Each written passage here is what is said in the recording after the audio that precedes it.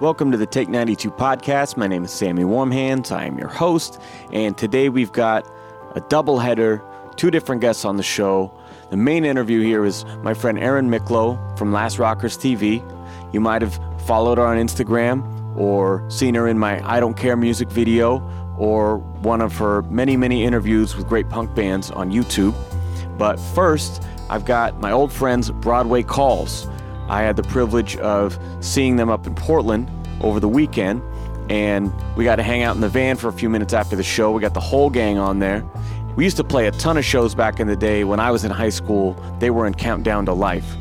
And around the time they started Broadway Calls, I started Dead Fucking Serious. So we kept playing shows until they blew up and started touring all over the place. But we're going to talk about old times. We're going to talk about working with Bill Stevenson at the Blasting Room, and we're going to talk about if they have any new stuff coming. This is Broadway Calls. That was the first time I've seen you guys in a long time. Me and Ty were talking, I think it's been since before Adam was even back in the band. So don't call it a comeback. It's a lot of fucking years. I've been in the band longer than I wasn't in the band though, at this point. Yeah, that's true. That's a weird. Which is weird. It's wild. Super weird, right? I don't mean to discredit your role here, but I'm just saying it's been a long fucking time. Yeah. But yeah, I mean, we all met when you guys were in Countdown to Life, and I was doing This Day's End. This is even before Dead Fucking Serious. Actually, it might have even been EPD at the time I met you guys, because you guys played at my high school. I remember that show. Yeah. That show was awesome. Yeah. Super fun. We used to throw a lot of good shows there. I just remember when you guys started this being like, oh, they got a little side project, you know? Never expected all the great records that came after, and man, it's good to see you guys back and doing it again right now. It's fucking awesome. But I guess I wanted to start by asking what everyone else is thinking. Where the fuck have you been? Well, I don't feel like we left. There's been people that have said like, "Oh, you guys are doing a reunion show." I was like, "No, we still play.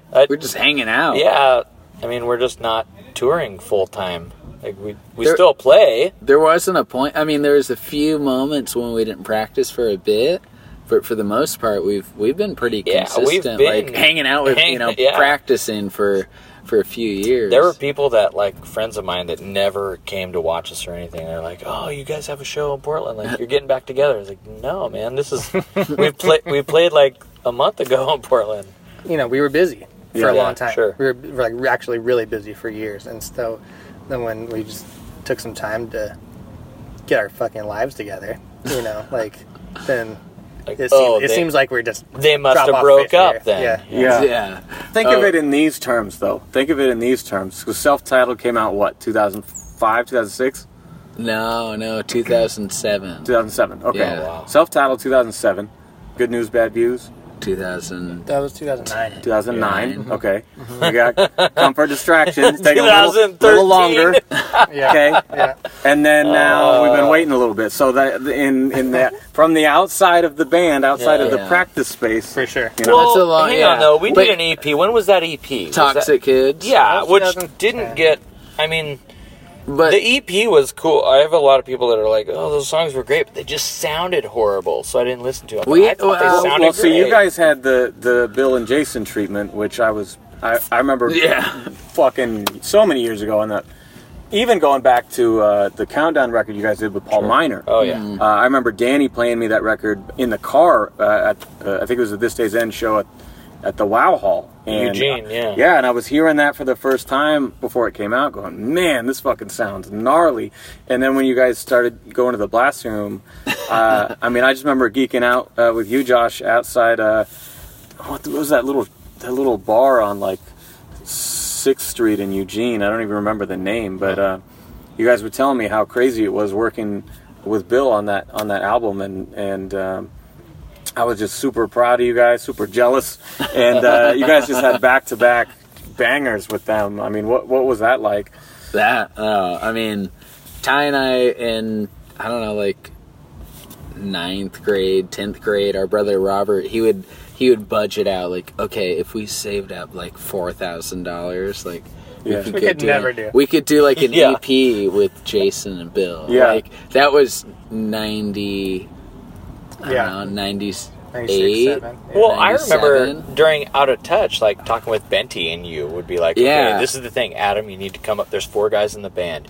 You need to come up with $1,000 so that we can go down to Colorado. I was like, my parents aren't going to let me go to what do you call it? Colorado? Yeah, I can't go there, man. I can't. Yeah. And I don't have I was in the $1,000. same boat, too, because, like, when Dead Fucking Serious did our last record, I was emailing Bill going, all right, can we do this on any kind of a budget? Is it fucking possible, DIY, to do this thing? And, first it went with, like, okay, tracking rates. And then it was like, okay, mix and master rates. And then it was like, okay, they just mastered it. And it sounded great. But, like, this time we're putting out a record next month. And we finally got the mix and master. So that was awesome, and finally get the full treatment from Jason. But but your guys' records always sounded fantastic, and that's Bill and Jason, like freaking yeah. No, it's the it dream was scene, man. Yeah. So how did that influence your guys' songwriting process? I mean, are they just Bill chopping up your was shit like a main member. When we brought him songs, like we were just like, you have full control. Like we trust you to do what you want with the songs. And there was some like, we don't want to do it. Like, okay, we're not going to do it. But yeah, we went to them because we knew what they're capable of, and we just let them do it. And those songs would have never turned out how they did without Bill. Like, well, and Come for Distraction to me was such an accomplishment. I mean, in songwriting, in Ty and your vocals. I mean, that was just the most range you've shown, and just such heart in all of those songs. That's one that like my wife and I just still have on rotation to this day. Like, yeah, we had Adam, and like I think we're like, okay, we're all capable musicians. Like we can go in here and like we can go head to toe with Bill. Well, and I remember when you guys were going in to record something, and it might have been that record, and you posted online, like, should I go with Shape of Punk to Come, or should I go with Evil Empire? You're talking about your bass tone. Evil Empire always trumps Shape of Punk to Come. But, I don't remember that, but I believe it. I saw it. Sounds like I saw it. Yeah. No, working with them, like I said, that was a high school dream, Like, you remember that band Shorthanded? No. They were a tooth and nail band, and they sounded like all. It was all. Yeah. And my first show was seeing Less Than Jay, Good Riddance, and All. And so, I've just had that, like, and I bought the Operation Phoenix record, and that sound, I was just like, oh my god, what is this? That's awesome. So, same boat, man. I'm, like, vicariously living through you guys when I wasn't playing punk rock for a while, and seeing you guys go out there and get these great tours. I mean, like I said, I think last time I saw you was on the Bouncing Souls tour, like, 10 years ago. Wow. And, we were just so stoked for you, all of us, and, I mean, you guys have jumped around on a couple different really solid labels too. I mean, Adeline and Side One, and like, what was the last one on? No Sleep. No Sleep. Yeah. That last record that was supposed to be on Side One. In like 2 weeks going to the studio. They're like Ty had been trying to get a hold of them for like 3 months. Well, they booked it like a year. Side One booked the studio like a year in advance. Yeah, and Ty had been trying to get a hold of Joe Siv, like, hey man, like, what do you think of the new songs? For like 3 months, right? And then like 2 weeks going to the studio, Joe was like, we're not gonna pay for you to go to the studio. We're like, but you booked it. So we had the studio time booked, and then so we had 2 weeks booked, and then right after that we were supposed to fly straight to Japan to do a tour with Descendants. So it was like, we're not going to cancel. Yeah. We can't cancel anything. Like, we have to do this. Yeah. But now Side One's not going to pay for it. So what are we going to do? Yeah, we had to figure it out. We had to pay for it. Ty and Bill were... Bill doesn't love us that much. Bill was like, just tricking, we'll figure it out. He's like, we'll figure it out. We'll figure it out. We'll work it out. Yeah, we figured it out, and it came out, and we had a blast. That's awesome. We had a blast recording it, Dude, I bet you did. I really wanted to see the Descendants reunion show you guys did up here. And that sold out in like fucking 5 minutes or something. Yeah, that was a goal. Like, go play it Roseland. Like, right. That was my goal for a long time. I mean, with anybody, let and alone I kind of like it's going to be at the Roseland with Descendants. Oh, yeah. okay. But like, I kind of lost track of that goal. You know, you lose track of it. Like, that was like play it. You know, Crystal Ballroom or Roseland. Yeah. You know? I mean, I lost track. It just kind of like, I mean, you do it long enough, and you wind up crossing off so many things you never thought you would get to do. Sure. Yeah. And so when one of those opportunities comes along, you're like, holy shit, we're doing this too? Fuck, that was like my first goal. Yeah. For sure. So I know you guys have got places to be. We're just all kind of crammed in the back of the turned off van right now. Sure. But can you talk about what? We started this band because we were gonna like pay off this, you know, Countdown to Life. Bought this brand new van. This is the Countdown This van? is the Countdown van, oh my bro. God, So we you bought put in this miles. van. Guess how many? I was getting there. I want to tell me him. get there. Let me tell him. So we started the band he's gonna to tell pay you. for the van payments. Yeah. That was the whole, like, that was it. That was the concept. We're going to start a pop punk band. We're going to pay for the van. Pop That was punk it. That was it tour. for vans. Yeah. It's a fact. We're like, we want to tour. Danny and Adam, they're farting around, Literally getting married, whatever. farting for like 4 years. So anyways, Straight. so there's 300... I thought I smelled something when I first sat No, down. it's me. It's There's remnants. 325,000 miles on this van. That's amazing. That's to Mars and And halfway back. That's She's amazing. barely broke. That's not to Mars and halfway back. That's We incorrect. looked it up. I think you're thinking the moon. Not Mars. That's way different. Fuck Mars. That's what I've always Hey, said. this just in. It's a long way. Fuck Mars. Yeah, there's no good venue left on Mars. The moon. I'd take the moon any day. There were some songs on that record where Bill was like, "Oh yeah, this is gonna be like lunar release." We're like, "What does that mean?" He's like, "That means this song ain't going on the record." Like, we'll release it on the moon, but that's it. Well, congrats on touring 3 times as much as me. That's It's a lot of quite miles, impressive. yeah. That's quite impressive. I remember being at some show you guys did in Eugene that was like Peterson Barn. I think Crosby was in a pop-up band called Mascot at the time. I was talking to you guys at that show, I remember and you that. guys were just crushing it on tour, and like me and Crosby were doing the hip-hop thing for a few years at that point, and we're just trying to find our way, and I was like, man, like, how are you guys getting on like Warped Tour? How are you getting all this shit, you know? And like, so I mean, you guys were like way ahead of us on the touring tip, but once we got our legs, man, it's just been a grind, you know. Sure. But it's something that, I mean, it's a love-hate thing, but it's still great, you know. Yeah, definitely. All right, so I know you got places to be. I just want to talk about. Ty said you got some new stuff up the sleeve. You know, we saw a little bit on did we play the Bridge City stuff. Oh, we didn't do any night. Yeah. I missed the first 10 minutes of your set. Right, we did the do first one. song. The first song we played was a new one. Yeah. But for the Bridge City stuff. So what's the goal here? Is it just still write and see what happens, taking your time with it, or do you have a goal in mind?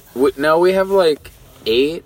We have about 8, but we're just gonna keep writing, and our goal is to record by November, December. Nice. And then we want it out like April. So we'll see So some 2020 new Broadway calls next year. Sure.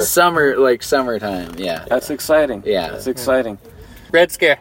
Yeah, it's on Red Scare. Yeah. Oh, all right. Yeah. Just hooking All right. Toby's. Yeah, no, yeah. We've been wanting to work, like, it's funny, like, every record has been on a different label. Yeah. But, like, we've talked about working guys with are Red nomads. Scare for, like, a while. Yeah. So we're finally... It's finally doing it. happening. Yeah. Awesome. Are you Stoked. planning on working with Bill again? No, we did the last 2 records with Bill, and we know what Bill can do, and we know what he's going to do to our songs. Yeah. Like, Bill's going to make them what Bill would make them, Yeah. you know?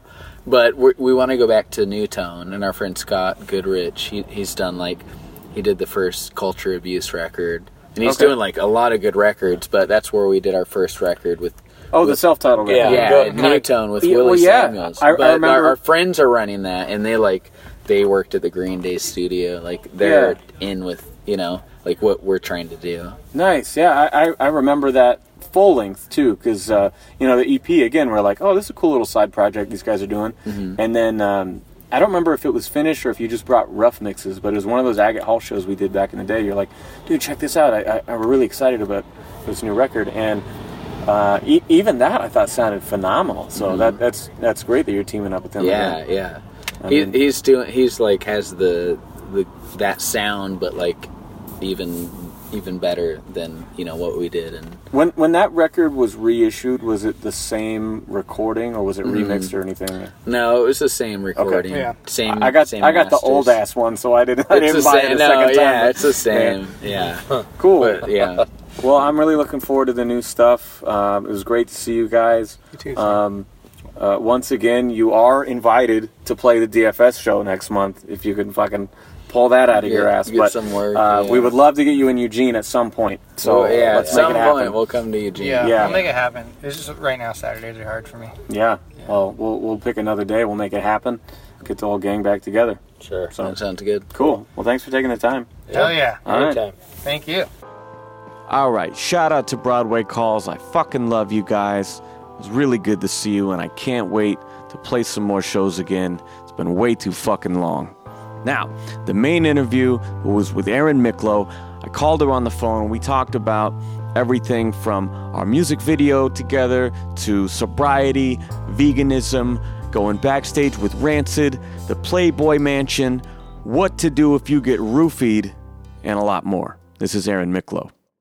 Hey, how's it going? Hi, how are you?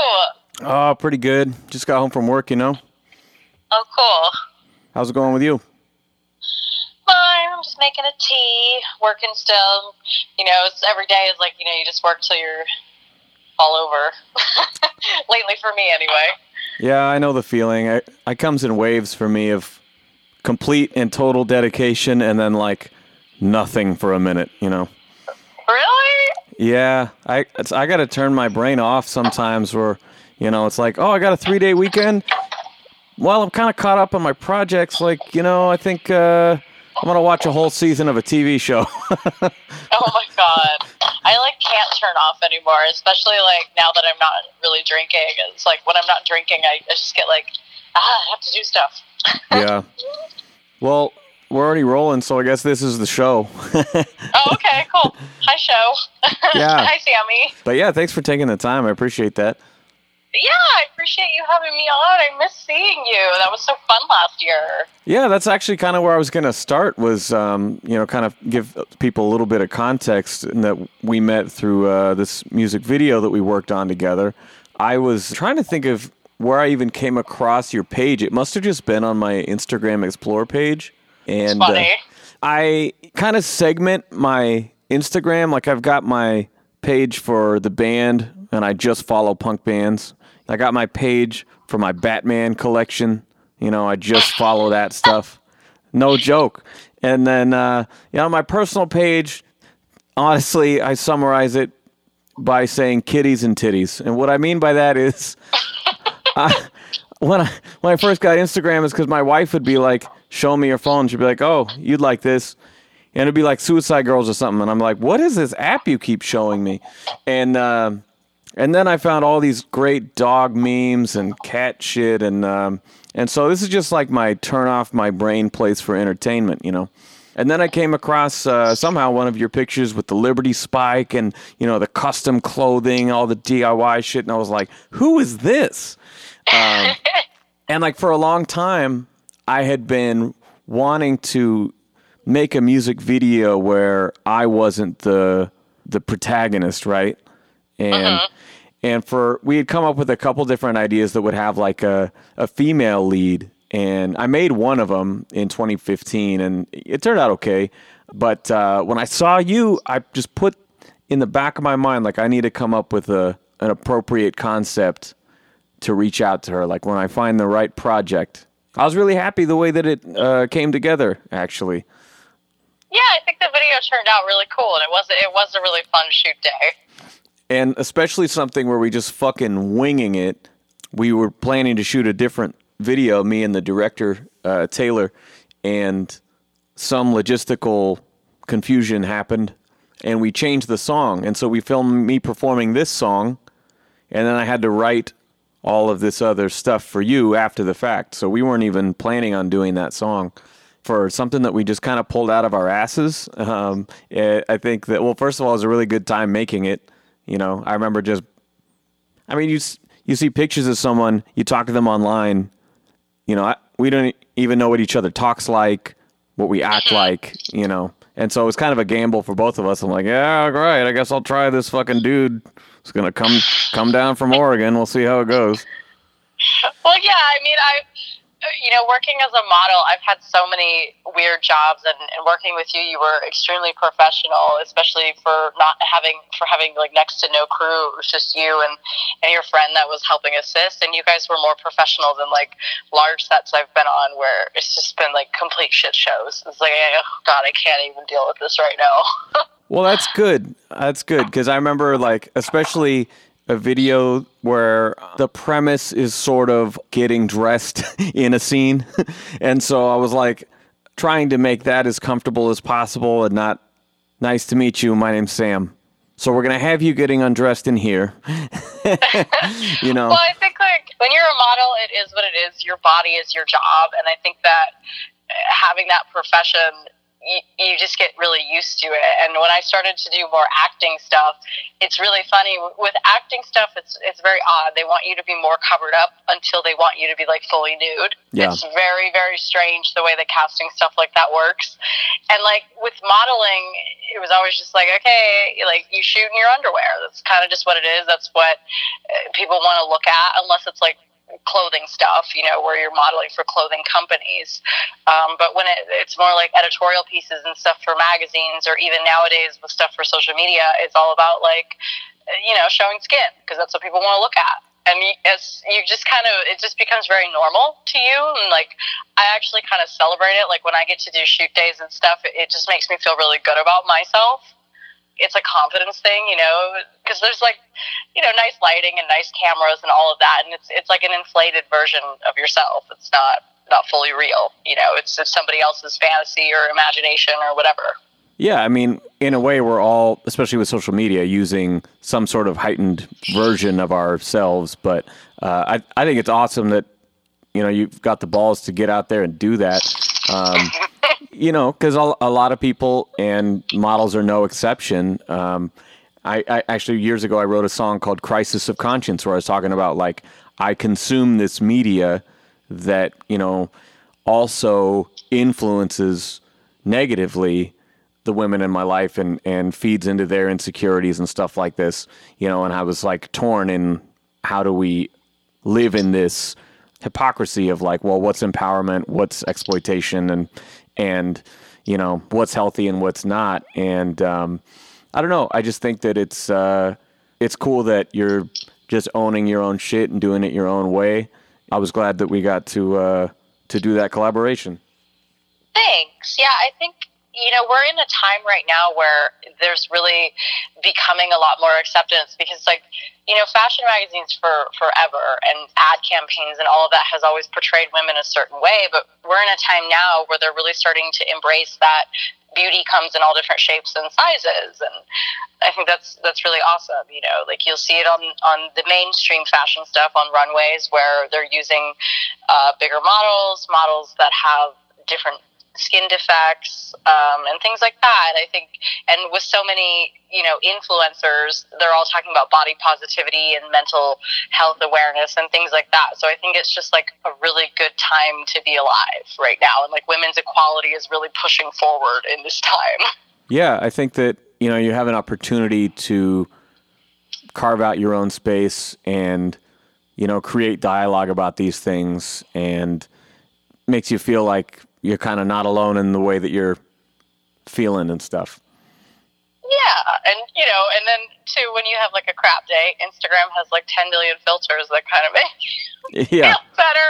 As horrible as that is, it's like, it is kind of nice. Like, so I sometimes, when I don't have makeup on and stuff, but I want to spread a message, instead of like spending the time to put a face on, I'll just like put a filter on. It's wonderful. I don't know why, but I think I've just watched too many fucking David Fincher movies or something, but I'm always on that Hudson and that cool lighting. I always have to do that. So one of the things that struck me in meeting you was we were working, but we were also moving around, scouting locations, and kind of zipping around Hollywood. And we had so many stories, each of us, just about going to shows and how much we loved that. And you were doing the Last Rockers TV segments where you're interviewing all these great bands. How did that come to be? I heard you on another show recently saying you had sort of been hired to do somebody else's shows, and why don't I just do this myself? I mean, how did that become the version that we know now in you going, I'm going to go interview bands, I'm going to reach out and make those connections myself?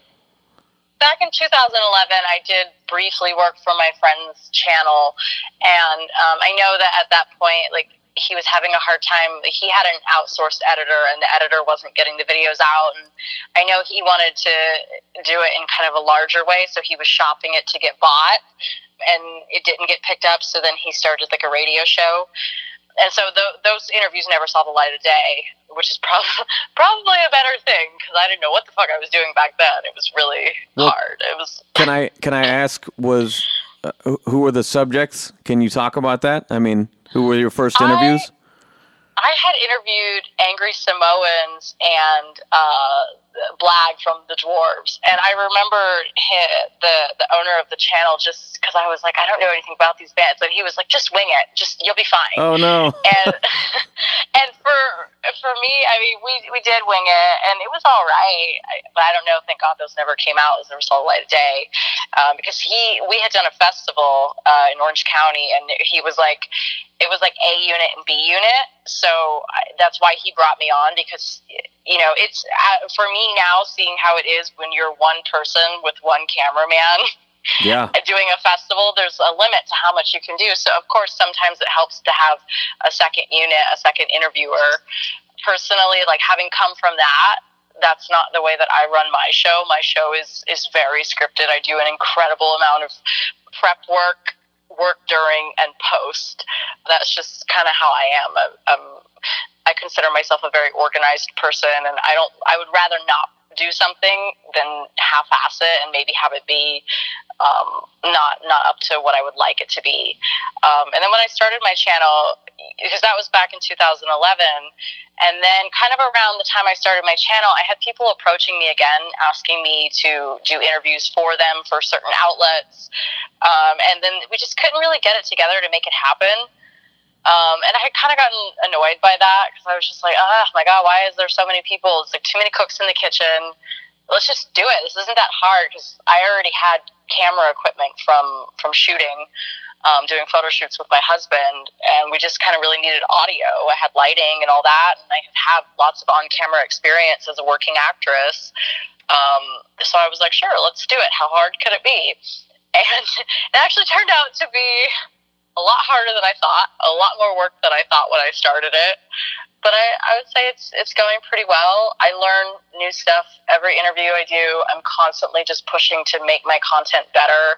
I'm constantly watching YouTube videos to learn better editing, better techniques in Photoshop to make my thumbnails better, making the editing more snappy, get to the point. People got places to go when the video comes out and it's finished. And it's just a constant learning process. I mean, learning the gear.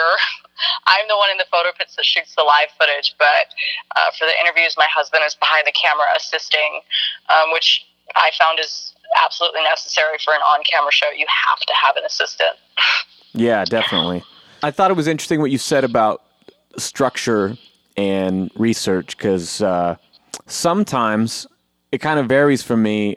I do tend to do research if it's somebody that I don't personally know or don't know well, and I like to see what other interviews they've done. And a lot of times you get those typical high school newspaper questions of what do you think about the state of music today? And occasionally you'll get a nugget of interesting information that you never heard him say anywhere else, And for the most part, though, I like to keep things sort of improvisational, I've got a couple bullet points of, things that I didn't want to forget here. But the first couple of years of the show, I didn't bring notes ever. And sometimes, depending on what it is, I still don't. I don't know. I really like the natural flow of it. And then like you talked about hitting it hard in post, a lot of podcasts aren't edited at all. And you get all of the, the thing about that was the third album was kind of, it was the third album, and it's like you get all that 30 seconds of bullshit just to get to the answer that was the third album. And so, like, yeah. I cut all that shit out of my show. So, like you said, people got places to be. I want it to flow and stay interesting and engaging. And sometimes I feel like there's not a real connection when I'm just sticking to a script. So, I don't know. I feel like, though most places in my life I like to be in full control, sometimes in the interview I just let it happen. Have you ever been, like, surprised and you just kind of let it roll in a different direction? Yeah, when I say my show is scripted, I'll come up with my questions. Because, video format is very different. All of my videos with the live footage, I try to cap them off around 10 minutes. Yeah. So for 10 minutes, it really you got to get to the meat. You got to get to it quick. And a lot of times, too, in the environments that I'm interviewing these people, they don't have a lot of time. There's other media outlets there. Some of the bigger profile celebrities that I've done, they only give you literally 5 minutes. They're like, you've got 5 minutes. Their publicist will be standing there telling you, okay, wrap it up. So it's like, that's why I do the scripted questions, because it's like, they're the jumping off points to cut out all the bullshit when you have a very limited amount of time with somebody. And it gets to the meat, and then from there, a lot of times we'll enter like organic conversations, and letting the conversations go where they go. But in the times where I didn't have scripted questions, and I kind of just winged it, oh my God, it really did not go that well. So I learned that, that lesson the hard way. That it's like, oh my God, these questions need to be scripted. They need to be memorized. That's a great point. It's driving the interview. So that's a great point that. In this long format setting, it's a lot different. Whereas I've done backstage, I've done a lot of sit down interviews that are 2 hours long, but I've also done those backstage interviews where it's like, we have 15 minutes. And it's like, oh, how am I going to cram an hour into this? And that is a different situation for sure. I have literally had publicists tell me, you have 5 minutes. Yeah. Like, fuck. Like, okay, 5 minutes. Okay, I think I could squeeze my 4 questions into 5 minutes. Yeah, and you just kind of have to, you got to move it along. We get 3 minutes of content out of this. All right. I don't shave off too much, but I just kind of try to make them a little bit snappier. And sometimes the artists say something they don't mean to say, and they'll ask me as a courtesy, like, hey, can you please just cut that out? And, stuff like that. It's really like a collaboration of like building rapport with the artists and keeping them and their publicists happy. Now, just as a fan, who are some of the ones you were most excited to do? Like all of them. Like I'm such a fan of like all the artists I have on my channel. Obviously, some of the ones that were a little bit harder to get, like Travis Barker was one that I'm just such a huge fan of his, and that was a very difficult interview to get. It was very high pressure. It was great, by the way. It was great. Thank you. That was it was very intimidating. And that's a situation where, again, I rehearsed really, really heavily for it, because when you have those outside things like nerves and there's all these other people watching and there's all this stuff going on and you have a very limited amount of time, your questions better fucking be rehearsed. And because of those other outside things, there were some questions I had rehearsed that I didn't even get to ask because I was just like, Yeah, understandably so. That's really painting a clear picture, because we're both interviewers here, but I'm so not in the habit of, oh, here's our publicist, here's all the other people who are also fighting for their 5 minutes, just kind of cattle call everybody in the same room. That's a totally different environment. That's not very. Well, and it was even limited. It's limited because, obviously, artists don't want to be there all night doing press. So, of course, everybody reaches out at the festival to get an interview with that person, Travis, for instance, because it's his festival, and a big celebrity, and they can only grant so many people time for interviews because it's like he doesn't want to be there all night. He's got other stuff to do, and he wants to hang out with his friends. Yeah. But he was really sweet. I've known Travis. I've been seeing him around for the past 7 years. The first time we met was when we were in Psycho White's music video for 6 Feet Underground that Tim Armstrong directed. Nice. And every time I've seen him, he's always just been so sweet, and just through mutual friends, we've always seen each other. So it was really cute when we did that interview. Like, his publicist introduced, it's like, okay, this is Erin. She's going to be your first interview, and he's like, oh, I already know her. And that was cool. And it made it a little bit easier, but I was still really fucking nervous. Well, that's nice that he made the effort to even say that and put you at ease. And well, he jokes around. He's a cool guy, and his actual persona is very close to his persona that you see on TV and the internet and whatever. He's just a really humble person and really kind to his fans and press and just everyone he comes into contact with. I've never seen him be rude to anybody. So I had to pick up on, you mentioned Tim, and we had talked about Rancid before when I met you, but you have a little bit of history with them. You've known them a long time, right? Yeah, I've known Tim for like 13 years. I met him, the first time I met him, I went and saw Rancid in New York City. I was in high school still, and he was going on stage with one of the opening acts, and I was just like, oh my God, I was just fangirling. I was like, ah. And this is like back in like 2006. I was about to graduate high school. I was like 17 or 18 at the time, and he's going on stage, and I like run over, and the security's like, no, you can't. And he sees me, and I like just made the motion for an autograph because this is back like before smartphones. I had like a fucking Sharpie. Yeah. Hey, I still carry a Sharpie. And he was like, he motioned for me to come over, and he told the security guard it was okay. And I just told him, I was like, I flew here from Florida to see you. I paid like $100 on eBay for this ticket. And it was so cute. He was like, are you coming to the show tomorrow night? And I was like, no, I paid so much, because the tickets were like face value $20, and I paid $100. Ugh. Which is, it was a lot for me. And he's like, are you coming to the show tomorrow night? And I was like, no, I paid so much for this ticket. I could only afford one. And he's like, let me put you on the list. Nice. And I was like, what? And then I arrived the next night, and they gave me like a fancy wristband. And I was like, what's this for? And they're like, oh, it's for backstage. And that was like the first time I had ever had a backstage wristband or experience. And I was just like, I was alone. I had gone to New York with my mom. The hotel was around the corner from where the show was, so we just, she was like, okay, have fun. And yeah, I went the next night and just hung out backstage. It was really awkward because like everybody knew each other, and I was just kind of like standing there like yeah, and then like we were hanging out in the dressing room, and I remember like this guy being all like drunk and like really aggressively trying to hit on me, and I was like going over to the Tim trying to be like, save me.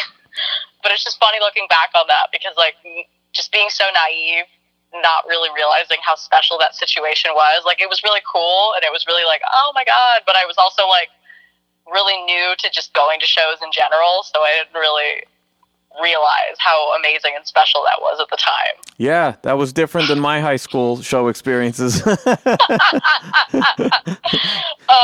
for anyone out there wondering, no, I never hooked up with Tim. We're just friends, because a lot of people say that about me, and I think it's really crappy, and it's not true at all. So.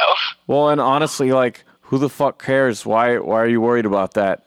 Like, if you're listening to that story and you're like, oh yeah, but did they? I'm like, think about like how when you went to a show in high school, this band you really look up to, and the security guy was going to be like, get the fuck out of here. And the guy not only gives your autograph, but is like, oh, you can't come tomorrow? Let me hook you up. Like, that's the coolest shit ever.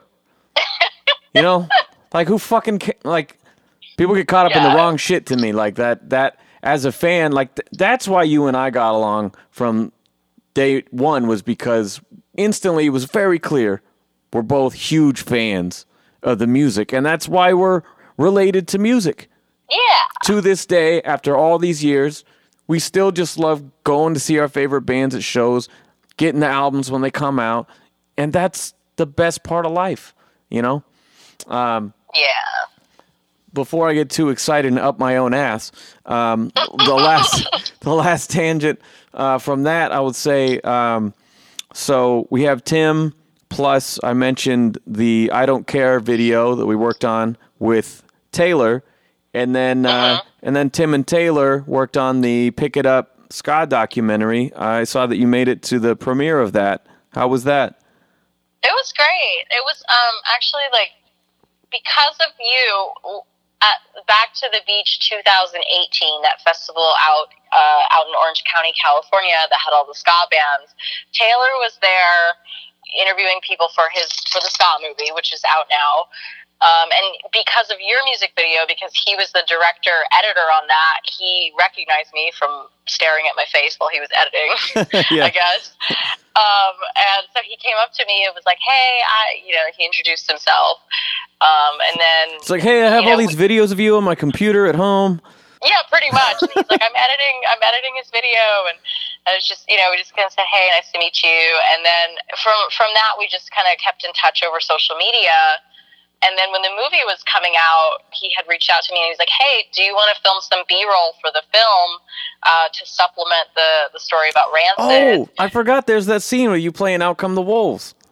Yeah. Yeah. And, I mean, we filmed that in our house, and, obviously with editing, like, I had given way more than what was actually used, because what was used was like a half a second. Yeah. But that's how movies go. They have to keep them timely because they've got endless amounts of footage. But yeah, so he had asked to film some B-roll, which we gladly did. And that was it. That was my tiny little part in the movie, which was really cool. That's funny. I forgot all about that when I even mentioned it. I just heard you talking about Tim, and I was like, oh, shit, Pick It Up documentary. I totally forgot you were in it. I only saw it once. I'm sorry. No, it's okay. I mean, it was literally like a half a second. It's like if you blinked, you would have missed it. But, that's just how movies go, too. It's like they got to keep it timely. They have to keep it interesting. I thought that was great, though. I felt like all warm and fuzzy. I was like, oh, look, these two people that worked on my project are now working together on their project. That's cool. Yeah, that we met through you. Yeah. I'm just inserting myself into that movie any way that I can. I was so... Oh, you're so fun. Well, you're not ska.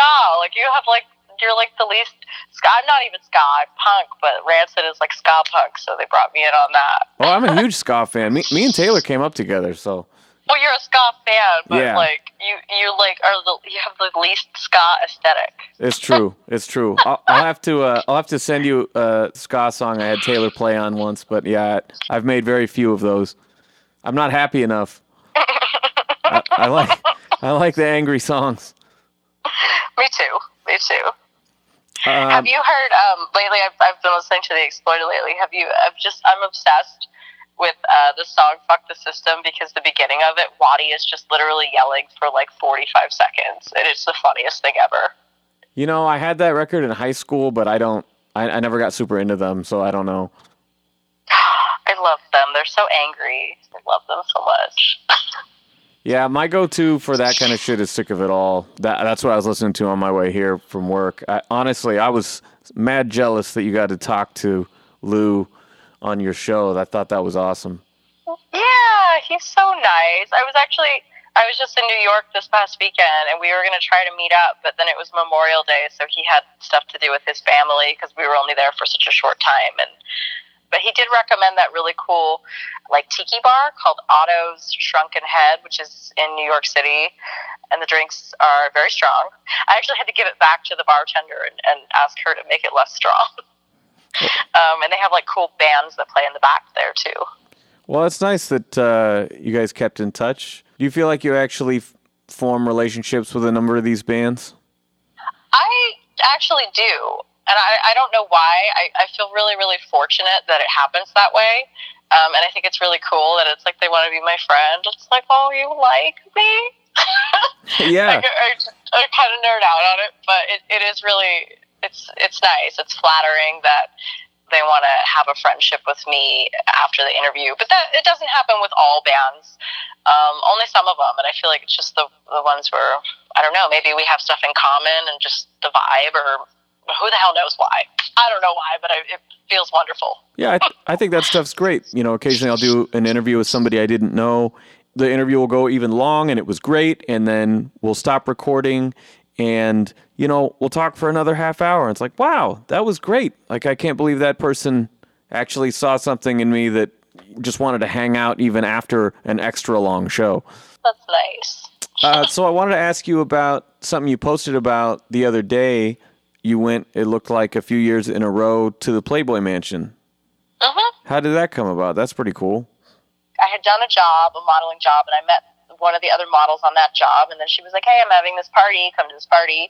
And then I met her other friend, and her other friend was later like, oh, I go to Playboy Mansion parties all the time. Submit your photo to Jenny at the mansion, send a hard copy photo, and tell her you want to go to the parties. And I did, and I was coming back from Mexico, so when we went over the border and switched my phone back on, I had a message from the woman, Jenny, at the Playboy Mansion, and she's like, hey, do you want to come to our Midsummer Night's Dream party tomorrow night? Let me know. And the party was so fun. That was one of their biggest parties of the year. Yeah, like if I'm not like a huge follower or anything, but I know enough to know that that is a big deal to be invited to that. Yeah, it was really fun. And again, this is where it was just like totally normal. Like the wardrobe, the attire was lingerie. And it was just like, okay, cool, no big deal. Whatevs. I go out like that all the time. Yeah, the most awkward part of like being in the lingerie was because unless you were like a celebrity, you can't drive up to the mansion. There was a parking structure that was like a mile or so away, and they had buses there. And you would get, the wristband situation was like crazy. You get a wristband, because the check-in was at the parking structure. You would get a wristband that had a computer chip in it. They would scan you in. Wow. And then you would get on the bus, and then when you'd get off the bus at the mansion, they would scan your bracelet again. But the most awkward part would be, it's like, I mean, it wasn't so bad when you were arriving, because everybody was in their underwear and everybody was waiting for the buses, but at the end of the night, when you'd be going back to because you weren't allowed to call taxis or anything to the mansion either. You had to go back to the parking structure unless you were a celebrity.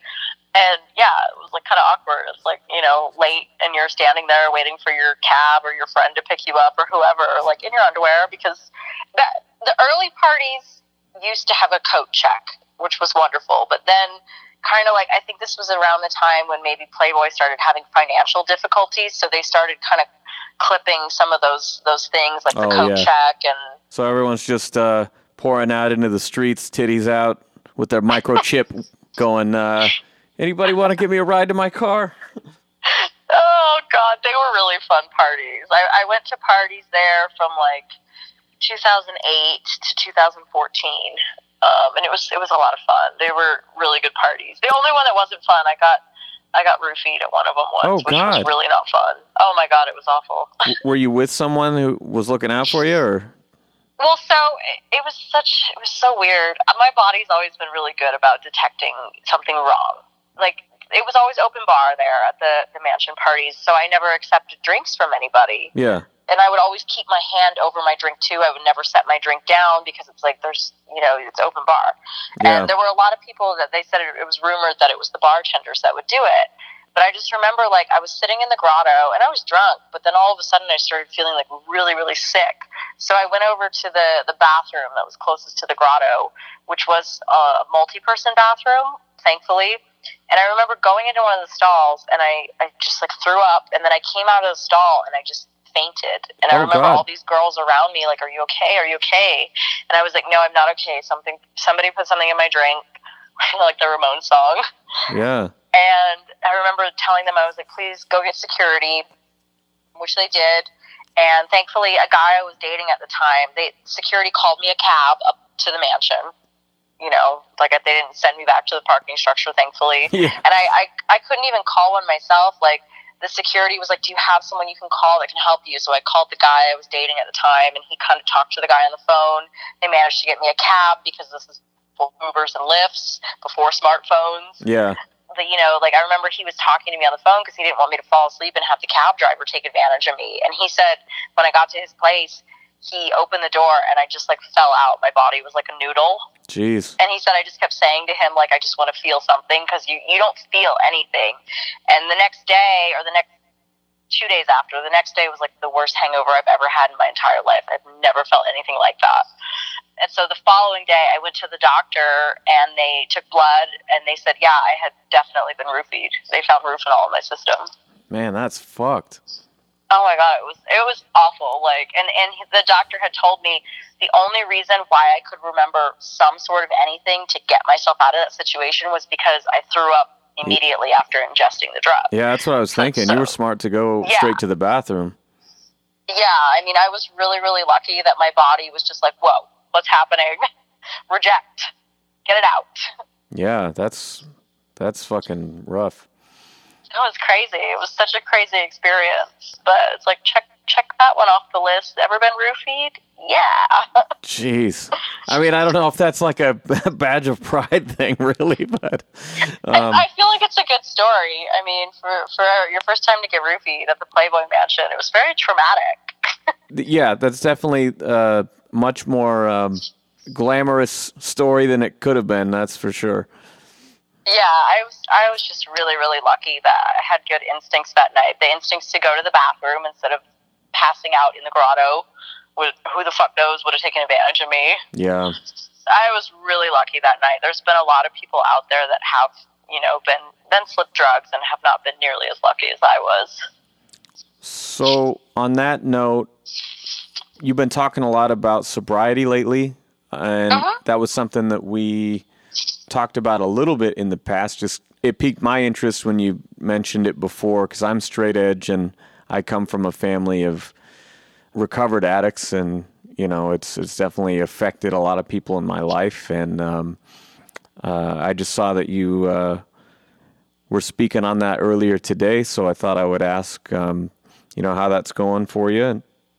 It's a journey right now. It's not something that I'm trying to commit to full time. I mean, for me, what started it was that my workload was too much, and with having such an aggressive workload, it's just being like stressed out and having anxiety and depression and just being overwhelmed. And so, I mean, this isn't the first time that I've, decided to cut alcohol. I've done it a few times before, just usually, again, when things just get really too much. I mean, I see a lot of people, myself included, I used to self-medicate. People think, oh, I'm really stressed out or I'm having these emotional issues, I need a fucking drink. And what I've come to learn is that makes it a lot worse, especially, if you want to have good mental health and really get your things done. If that's what's overwhelming you, alcohol is not the answer. It actually makes it worse. Yeah. So, in the music industry and the alternative community, it's like, I feel like a lot of people around us, they're either sober or they're like, have a substance abuse problem. I feel like as an alternative person, it's like you don't have that healthy relationship with alcohol that a lot of people do have, where you can just have a drink or two and, that's enough. A lot of people in our community are binge drinkers, and it's sad. It's sad to see that people aren't living the lives they want to have because of substance abuse. Well, yeah, I mean, to a lot of people, punk rock is getting as hammered as you can and fucking shit up, and that's it. It is, and oh, I did that for a lot of years, and it is fun for a minute, and then you get older, and it's like, this is not cute anymore, and this is not the direction I want my life to have. If you are active in the punk rock community, or for myself, also in the hip hop community, there are just expectations. I remember even all the way back in high school, people would see me with my big red mohawk spikes and my punk band, and if I would mention that, oh, I heard about this thing called straight edge, I didn't know that was a name for me. That's cool. And they'd be like, wait, you never what? But you would totally. I'm like, what? No, that's, or like backstage on the rap tours, everybody's lighting up what they got. I'm like, I'm gonna take a walk and call my wife, and I'll see you in an hour. And it's so weird for you to not do it. People look at it as so foreign to not do it. I mean, I don't think so. Lately, I don't know if it's just the people that I'm around, but I feel like lately, like at least here in California, most of my friends backstage at shows, a lot of musicians, they're sober or they're not partying, or if they are, they have like a beer or two beers. It's people like I'm starting to feel like I know more people that are sober than they're not, and maybe it's just because of my recent sobriety or like drinking less, is that surrounding myself with those people, because I do know people and they're just like balls to the wall, like pounding drinks, doing cocaine, smoking weed, and I'm just like, ugh, I don't want to be around this. Go away. Yeah.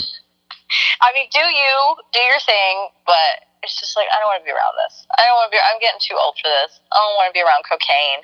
I don't need to be around shots and people throwing up and like passing out. Like in New York City, we went out and it was just like, you know, one of our friends couldn't keep his shit together and he was like falling asleep on the toilet and the bar was telling him he needs to get out. And it's like, come on, dude, we're too old for this shit. Come on.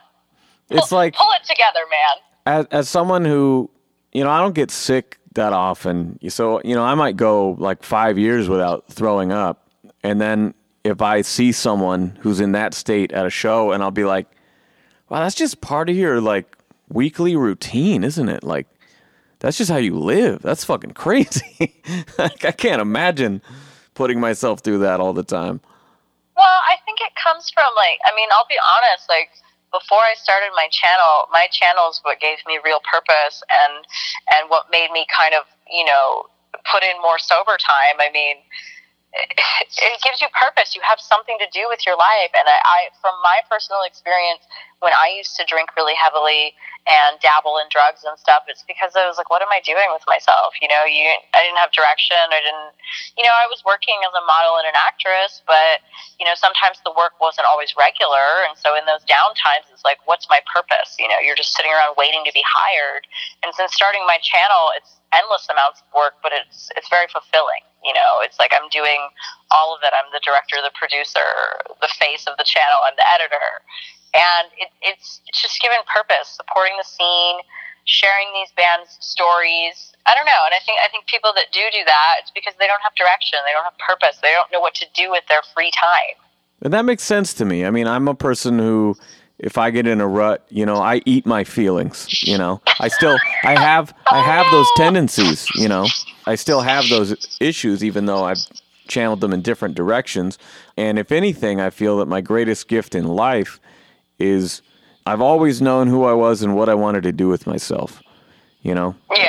And so I can always focus on the next 3 records down the line and tours and videos and whatever comes along with that. That's just always been my trajectory. So I do look at people who kind of floundering and what's my major? I've been here for 2 years. I don't know. And it's like, I guess I'm going to get married. I don't know. We've been together long enough, right? You know, and just I look at people's life decisions and I think, how? And so maybe that explains part of the thing that I don't get is like when I'm going, how are you making these decisions? How are you floating through life like this? Well, that's why they're self-medicating, because they feel the same way. I don't know. Yeah, I mean, I think people do it for all kinds of reasons. I mean, for a long time I did it because I had a really fucked up childhood, and you don't really know how to process those feelings, you know? And so people do it for various reasons. And I think it's like really coming into your own, working on yourself, working on your issues, and getting really healthy mentally and physically. You know, it gives you purpose, and you find the reasons. I mean, don't get me wrong, like I don't know what the future holds. I don't want to set it now. I don't know if I'll be a permanently sober person, but for right now, I'm really enjoying it. And over the weekend in New York, I had a couple drinks. I kept it low key, but yeah, I felt the difference. I didn't feel wonderful after it. After you feel what it does to your body, but I don't think I'll ever want to go back to abusing the way that I used to. You know, it's hard because what happens is like when you first start to get sober after heavily abusing drugs or alcohol, it's difficult. I remember after a couple years ago when I really was just trying to better myself, like around the time I started my channel, when my channel wasn't quite as active, the withdrawals from alcohol after drinking so heavily for such an extended period, and drinking like nearly every day very heavily because you feel like shit when you wake up. So, okay, it's like, when's it time to start drinking again so I can stop feeling shitty? The withdrawals from it were just so intense because it's also the emotional withdrawals that it's like you really have to face all of your problems. Yeah. Which can be really a lot. It can be a lot for people. It was a lot for me. And not really feeling like I had the support from it. I kind of had to do it on my own. Like, my husband didn't really know how to deal with it. He wasn't really there in the capacity that I needed him to be. I don't really have relationships with my family. My mother wasn't really either there for it. So it was hard to do it alone. And what you're saying about withdrawals, too, is very real. I had a friend who, he was going through a divorce and tried to quit cold turkey, and it gave him seizures, and he had to go to the hospital, and they told him, like, if you go back on, you're dead. You've done your time. You need to, like, kick this now, or, you're in bad shape. And, that was a dude who always had a whiskey glass in his hand when we hung out, and, it was just like a huge wake-up call that was like, okay, it's time to change. And not everybody's that way, but that was the image that popped into my head when you said that, was how real that can be when someone's trying to make that change. Yeah, I mean, I'm really grateful it was never that severe for me. I think just because I started young and started the sober path young. But I remember that night I had gone to an AA meeting. And personally, AA meetings are not for me. I don't want to knock it for anybody that works for, but I've been to lots of them, and I don't connect with them. It's really, I just don't. Oh man, I really can't. I'm not down with it. It feels like church to me. Yeah. That element is definitely a make or break it sort of thing. Yeah, I mean, it really works for a lot of people, and I have friends that they just really love it, and that's wonderful for them. But for me, I did it through just my own willpower and my own drive to meet the goals that I have. But that night, getting home from that AA meeting, I think it was like 2 days sober after drinking for months, almost every day.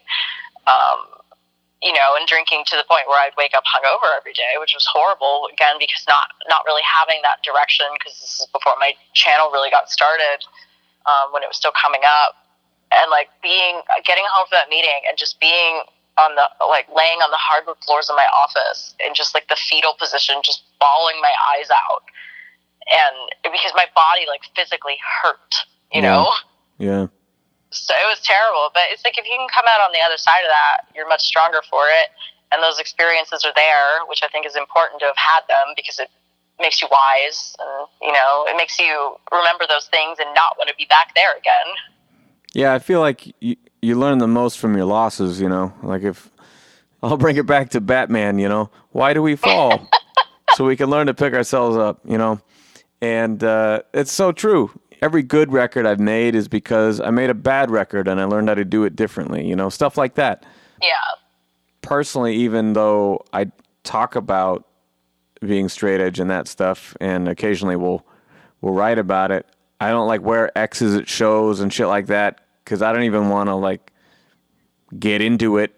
I express myself when I sing songs about it or talk with my friends or whatever, but it's not like I want to be out there starting shit. It's the last thing I want. I mean, like, I have a day job full time now for the first time in years, and you'll notice I don't have my fucking purple green hair anymore. I don't have my shit. I don't have my shit spiked up 6 inches anymore. It's like, I just want to do my thing and fly under the radar. Like, I'm not trying to invite any extra shit, which I feel like a lot of times it's just a controversial thing to have an opinion on. But speaking of one of those, are you still vegan? How's that going? Yeah, that's cool. I just regret not doing it sooner. Yeah. It's great. I'm vegan, gluten free, and I mean, I cheat sometimes on the gluten, but whenever I do, I feel shitty. It's usually when we're traveling. It's like, My wife does that too. Yeah. Is she? She's vegan or she's gluten free? She's gluten free because she's got rosacea. It's a skin condition, and it really affects that. But once in a while, if it's like we're at a family get together, or like we go out for dessert one night, it's like I'm eating that fucking cake, and then the next day it's always like, why did I do that? Yeah, I mean, that's the nice thing is, like, when you being vegan, it's so weird when you go to a lot of those restaurants. They also are most of the time also gluten-free, which is wonderful. That's cool. But it's weird how when I think about like the stuff I used to eat, it's like, oh, Jesus Christ. I did it for health, and I like now that it, you know, it benefits the environment and, you know, not killing animals and eating them anymore. But I did it by accident. I was reading this nutritionist book, and she had kind of just suggested, you know, reducing the amount of meat you're eating and reducing it to nighttime because it's easier on the digestive system, because she was into those practices that are all about focusing on your digestive tract for overall health and like keeping your digestive tract clean, and how that will affect your energy levels and your skin, your hair, your weight, and just overall well-being. And I had started to reduce the amount of meat I was eating like she had suggested, and then my energy levels just skyrocketed, and immediately, like within a week, I had lost like 10 pounds, and it was just amazing. Then I just kind of stuck with it and fell in love with it, and it was hard at first because you have to reteach yourself how to eat and how to feed yourself. Yeah. Especially when traveling, when you're not like in the comforts of your own routine. It's like, what the fuck do I eat? Especially when you're in like a foreign country or something. But once you get the hang of it and you have the knowledge of kind of where to get your protein sources and, you know, the types of foods to eat, the types of foods that have milk in them, like milk is like snuck into everything. Yeah. And you don't realize that until you start reading labels. It's like sugar. It's just in, like, why is there sugar in my bread? You know, it's in fucking everything. Yeah, and that's the thing is, like, it's weird because it's like once you're vegan, it's amazing how much healthier everything is, not just because you're eating plants and vegetables, but with a lot of vegan foods, they're not highly processed or have all those added sugars that, you know, non-vegan foods do. So I look at it as an aspiration, as like a goal, because I am very much like a carnivore with a guilty conscience. I'll put it that way. Because, like, you know, growing up, I was always just, like, very plain meat and potatoes guy. And my family, too. It's just what society tells you. Yeah, but, like, I'm talking never had a condiment, would not eat the side of vegetables, get that shit off the top of my burger, you know, and I never grew out of it. And so here I am at 33, and I'm hearing stories like yours. I'm hearing stories like my friend Carnage. We went on tour last year, and he had lost 75 pounds going vegan. Yeah. Yeah, and it's great. And I love animals. I'm a big dog and cat person, and I hate that I support that industry with my money. And yet, I don't like anything. And so I've come across more and more. Oh, yeah, I remember you saying that. Yeah. You're like, you're a picky eater. Yeah, big time. And now I feel really lucky that we're at a time where I used to make fun of my vegan roommate, you know, like 10, 15 years ago. Like, what the fuck is quinoa? You know, like, what are you eating? Yeah, I used to scoff at vegans too, and now I am one. Yeah, I'm like, what are you eating? You know, and, or like, oh, you eat so much fucking tofu. That shit smells. Get out of here, you know. And, I'm like, don't you want a steak? Come on, have a steak with me. And I was just a dick about it. But now there's so many meat substitutes, you know, those Quorn brand or like Morningstar or, you know, there's so many of these great things that now I'm finding I can eat. And so I'm like, I would say 3 meals a week, having vegetarian meals. And honestly, I did lose like 8 pounds doing that, even partially. And that wasn't like the goal for me, but it was like, oh, cool. I didn't like this gut that was growing here. That's nice. It was just a little bonus, but I consider it something I'm going to keep striving for. You know, my wife has a lot of history in her family of breast cancer. And so we got to be careful of the meat substitutes that have a lot of soy in them, because they raise estrogen levels and stuff. So we're trying to find that balance of the things that, you know, are good for both of us that don't, like, I've never had a salad in my entire life. That makes me, like, sad and disgusted to hear. I'm so sorry. That's awful. That's so awful. No, I get it. It's fucking weird. And it's not weird. It's just incredibly unhealthy. Like, leafy greens have so many vitamins and nutrients in them, and they're also full of fiber. And the fiber is, 1, what makes you feel full, and 2, what cleans your body out from all the toxins and shit that you get in your body from, the air and pollutants and preservatives that are in packaged foods. Ugh. And see, logically, I can appreciate that, but but you don't want to eat it. But you're eating like grass, basically, to me. That's, like, if you look at a sign and there's a bunch of different language translations, your eye is drawn to the ones that you can read, If I'm looking at a list of food, I don't even see that shit as food. My eyes just go to the chicken. No, okay, you gotta peep my Instagram stories. I made a highlight on my Instagram of vegan, and I do that because I used to think that way, because people, they don't have the knowledge. They're not knowledgeable about it. So it's like, when do vegans eat salads? Yes, I do eat a lot of salads, but they're like yummy salads with really yummy dressings and all kinds of like loaded stuff on them, because you have to get protein. Like, it happens a lot that when we travel to foreign countries or whatever, you'll get a protein deficiency because of stuff like that. They think, just throw some potatoes at it or pasta, and it's like, that's not where vegans get their protein sources. Like, you do need protein. I mean, we are in a very protein-centered society where people are overdoing their protein. You really don't need that much, but you do need it, or else, that's when you kind of get all wafy and like sickly looking. Like last year when I went to Italy, it was like there was nothing for me to eat. And if there was, it was just pasta, which there's no protein in that. Yeah. And like, I had taken a picture. My husband, Joe, was like, he was here in LA. I went with a girlfriend, and he was like, you look scary skinny. You need to eat. And I was like, I know, I'm starving here. There's no food for me.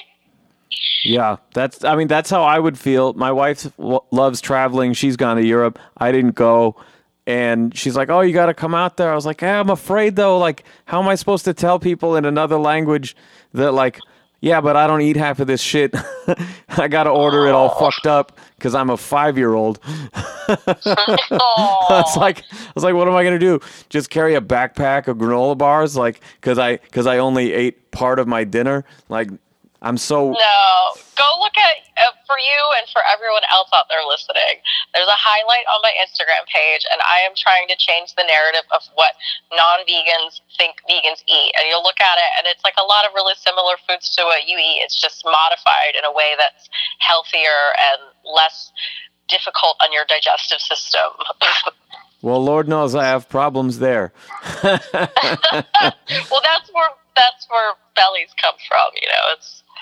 I don't want to get real and gross here, but what do you think that is? It's ice cream, man. I'll tell you. That's what it is. That's what it is. Well, shit. I don't know how we got so far off on food, but this was a great talk. Part of the reason I wanted to have you on was just that, I like your interviews, and, another part was just it's been like a year since I've actually seen you in person, so fuck it, let's chat. Yeah, I miss seeing you. We always keep in touch on social media, so it doesn't feel like it's that long, but because, we live in different places. It's like I haven't actually seen you in a while. Well, I'm going to try to fix that. We're booking the tour for Dead Fucking Serious right now. And yay! We're trying to get down to LA. We just don't really have the contacts. So we've been hitting places up. So hopefully I'll get down there and see you this summer. Oh, actually, speaking of DFS, right before I called you, I got an email that I want to share. I haven't told anybody yet, but I think by the time this airs, it's they drop every 2 weeks. I think by the time this airs, we will have dropped this little nugget here, and that is that our album is being mixed and mastered at the Blasting Room. And that's so cool. Yeah, and that's like a lifelong dream of mine, and I've had a master stuff for me before, but to actually have them mix my stuff was like a real honor. And so I get an email from Jason Livermore right as I was firing up the computer to record this, and it said, I almost got pulled over blasting your shit. And he just put it with like a million exclamation points, like energy. And I thought it was funny that dude just made the final mix today. That was like, you send in your notes and whatever. So it was like the third and final mix, and yet he wanted to blast our shit in the car on the way home. I thought that was really cool. That is really cool. Yeah, nice guy, Jason Livermore. That's cool. Normally I play a song from my interview guest, but unless you've got some secret career that we haven't talked about yet, maybe I'll just have to drop a track from the DFS record at the end. Yeah, it's like, have you seen those videos of me doing punk rock karaoke? Like, people think I was trying to be serious on those. Like, they are such a train wreck. One of them, I literally fell off the stage, and that was not on purpose. I think I did forever ago, but I don't remember them. The other one, my friend Nathan from Foggy Molly had jumped up on stage to do a duet with me, and he was there first, and so the fucking sound guy didn't have my monitor on, so I just looked like a complete moron, because I'm like, I can't hear anything. Is my mic on? Like, hello? See, I guess. But if you came up playing punk shows, you would know how to operate in a situation where the sound is fucking terrible. No, but like I couldn't hear. I don't know if he didn't have my microphone on or it was. I'm not a musician, so I don't even know. It's like the monitor that makes it that when you're on the stage you can hear, right? Yeah. But I'm like, I consider myself so fortunate that I grew up playing like shitty basement shows and like VFWs and stuff, because now I'm the easiest sound check ever when I'm on tour. It's just like, can I hear the drums? Cool. I don't care if I can hear me. I'll do what I need to do, and you do your job out there. Like, I appreciate, like, having done punk rock karaoke like 3 times, I appreciate musicians so much. I mean, I already did, but even more, because it's like, it is really hard. It's really fucking hard. I'm like not a musician at all. And it's incredibly difficult to be on stage and like remember lyrics and like just all of the things. I mean, all that shit can come in time. Like, the hard thing is when you do it long enough and you've got hundreds of songs worth of lyrics in your fucking head. But if you do it enough, and like if you're on tour and you play the same set every night, you can be thinking about like, oh, what am I gonna have for dinner after this? You know, and then be like, oh shit, where am I again? And not have missed a word and nobody will notice. But the hard part to me is when your voice is your instrument, you know. And your body is your instrument. And so, like, you had a great piece with Lou Collar on your show where he was talking about having to, do a couple weeks of warm-ups before tour, or not hang out with the guys after the show when everyone's yelling and laughing and having a good time, because that's how you blow your fucking voice. It's not like on stage. And I was like, oh, good. I'm not the only one who I'll lose my voice in the fucking van, you know. No way. That's the hard part. Haven't you ever seen any of the pieces on The Interrupters, how much Amy does for her voice? Because she's such an amazing singer. She says she travels in her bus with like a fucking humidifier. She keeps the bus like really, really hot, and all the guys hate it because it's not good for your vocal cords for them to get cold. Oh, man. She rightfully so. They always put on an amazing performance. Her voice always is very strong, but she does so many things for it. Yeah, I saw them a second time recently, and she said that she was sick, and the doctor told her not to play. And I was like, how the fuck? She said it like an hour into the show or something. I was like, I didn't even notice. Like, she's so fucking good. Yeah, they're great. They're doing a lot of really good things. I'm proud of them. Again, I appreciate you coming on the show. And what have we got to look forward to for Last Rockers TV?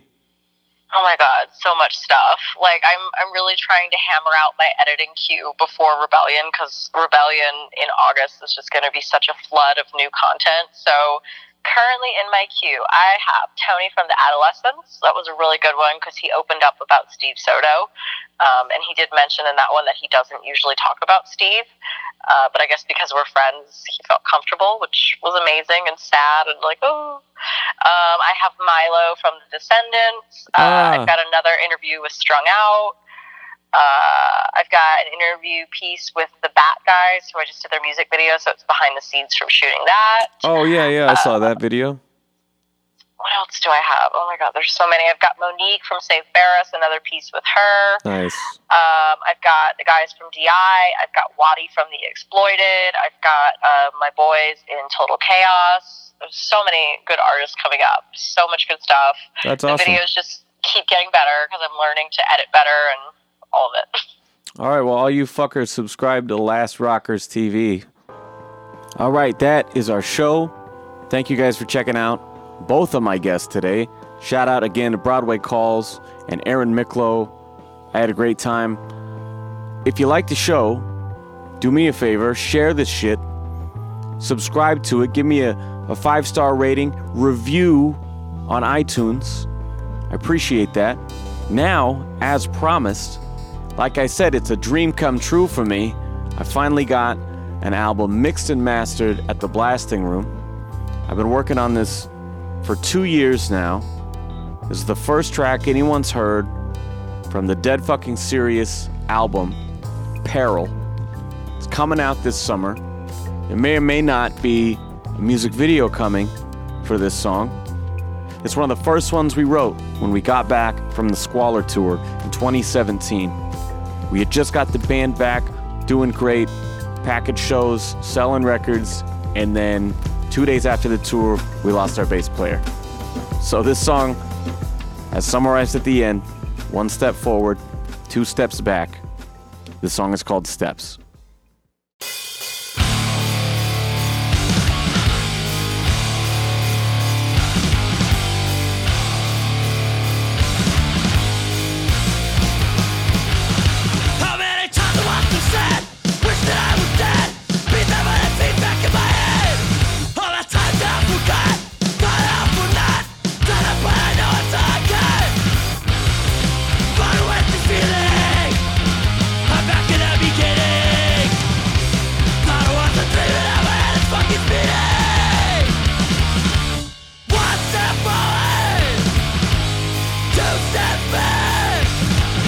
Yes, that's the whole song.